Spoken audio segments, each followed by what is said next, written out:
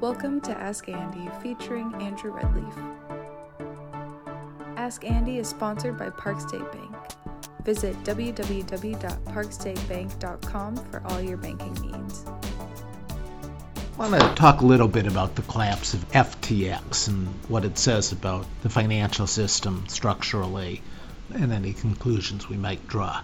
The first thing, and I think really the salient thing and the important thing, is it's not that much of a surprise. I mean, nobody is really shocked. Nobody is sort of saying extraordinary changes have to be made or this is a really extraordinary event. And that in and of itself, I think, is really a statement. And we should ask, okay, a company that was just recently valued at $32 billion, buying with some of the leading venture capital firms in the country, goes bankrupt essentially overnight.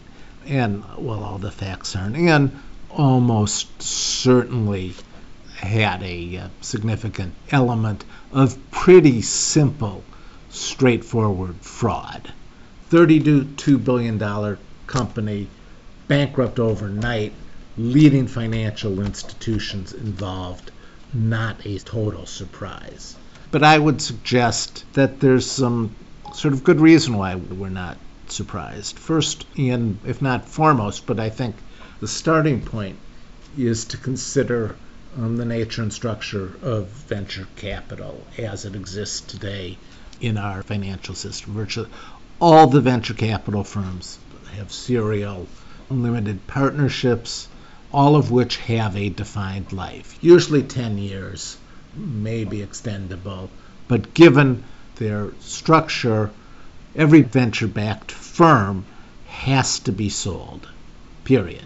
The purpose of and the incentives, the skill set, the whole sort of point is not to build a company and own it forever, which, in fact is doable and works and is a source of some of the greatest wealth in the country or in the world, but to make the company more saleable. So every step of the way is driven in order to enhance a future sale. Now, operating of the company well, building a business, etc., is not absolutely antithetical to that and not necessarily inconsistent with that, but it is not, sort of the driver. So let's consider a few things which I would say are absolutely standard operating procedure. The first, every venture presentation has to have sort of an exit strategy, a target, as it were. Every single one of them contains projections, and virtually without exception, certainly 90+% of the time, the projections are too high. And if, in fact, one asked the people handing you the projections, as it were, I'd like to bet $10,000 and I will take the under on this projection, that projection, etc., they would never do it. In fact, it's not just that the projections are too high. They're not believed. They are actually dishonest and a manipulation. Sort of frequently the idea would be, we have this number. Suppose we're too optimistic. Suppose it's only half of that. It still works. Now, in operating a business, one tries to make one's forecast projections as accurate as possible. But again, we're not operating a business, we're making a sale. Hype, in the case of selling, is not a bug. It's much more of a feature. Another standard operating procedure within the venture world, the company will very frequently have a board of advisors of prominent, recognized people in the field of technology the company is, pretty much all of whom will have been paid with stock, and all of whom do essentially nothing for the company. But again, the point is to lend their name to help build credibility in order to continue what is a sales process. Now, the centrality of selling is, I would say, strange, but at the very least deserves some comment and analysis. First point, in every situation, the seller knows more about the thing that's being sold than the buyer.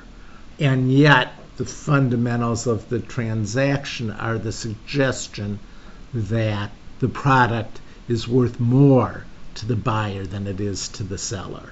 And while I wouldn't say that this can never be true or that there isn't possible synergies, etc., it's at the very least, not automatically true, and in fact ought to be viewed with some skepticism.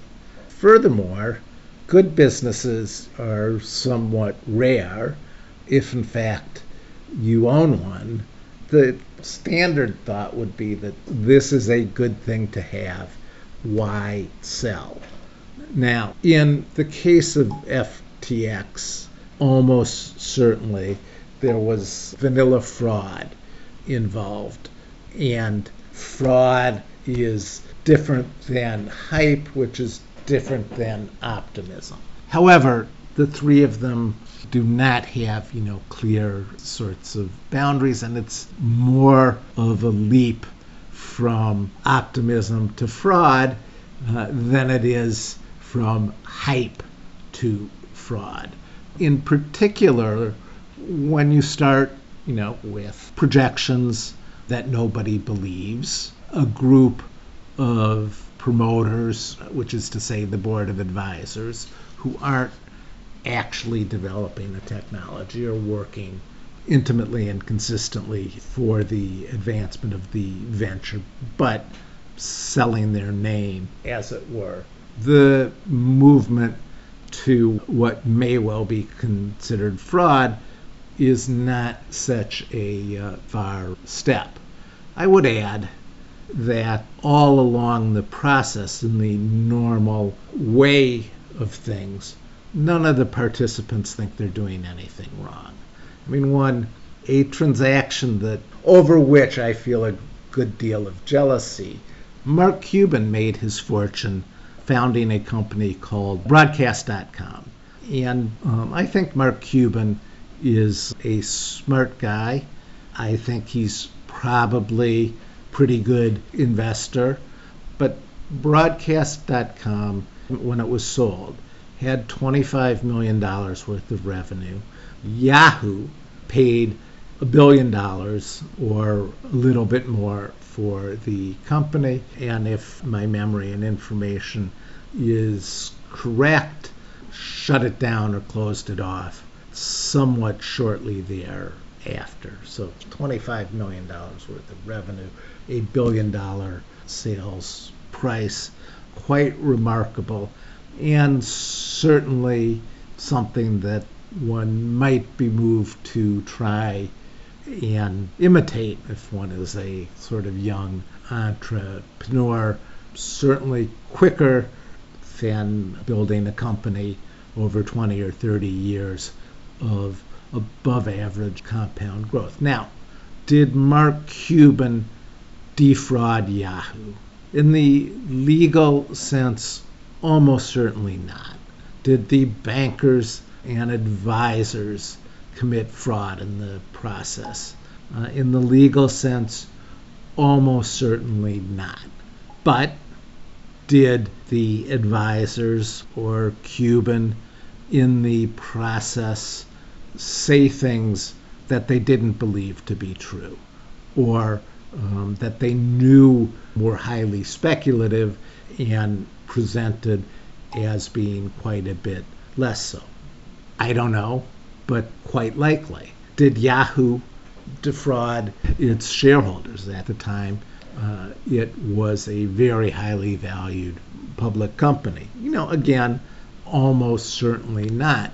But in maintaining or trying to maintain an extraordinary valuation, did the management of Yahoo in various forum in various situations say things that they did not believe to be true or that they knew to be highly speculative but were presented as somewhat less so. Almost certainly. And I think this is, a feature of a system in which the principal motivation, the principal activity is the selling of securities or the selling of a company and not the building of a long-term business. Now, when I started Whitebox, as listeners to this podcast or readers of my letters may well know, I had a mantra of 20 for 20, 20% returns for 20 years. And I wanted that to be the lodestar for everybody who worked there. That was the thing that would make the business successful. And it wouldn't be great salesmanship. It wouldn't be great marketing. It was, simply that compound interest has tremendous power. And if one can, in fact, compound at 20% for 20 years, one will have a meaningful, significant, successful business. And it's almost, in fact, the definition of a successful business is one that can compound at an above average rate for an extended period of time, a very extended period of time. More, in fact, than the 3 or 4 years that would be the hoped for holding period of any venture portfolio company. And while more businesses fail than succeed, to compound at a good rate for a long period of time is not a wild-eyed pipe dream. So Whitebox, actually, did it for 10 plus years, post-financial crisis, the 20 in the strategies and form that Whitebox had was not going to be doable. And, that's okay. When I acquired a bank in 2015, again, I thought we could compound book value and earnings at a 20% rate for a very extended period, if not 20 years. 7 years in, so far, so good. What is striking to me, over the course of my career, I've probably seen 1,000 pitches. I've met with hundreds of people looking to raise money. And in those 1,000 presentations, in those hundreds of meetings, I don't believe I've ever heard 20 for 20. No, I don't believe I've ever heard our objective is to compound at a very nice rate for a very long period of time. I think the reason I've never heard this pitch, even though it is the formula and the story of more or less every large private company, is the dominance within the financial system and the broader culture in which the financial system sits for selling, for the sale, for marketing, for actually not building a business to own for a very, very long time, if not forever.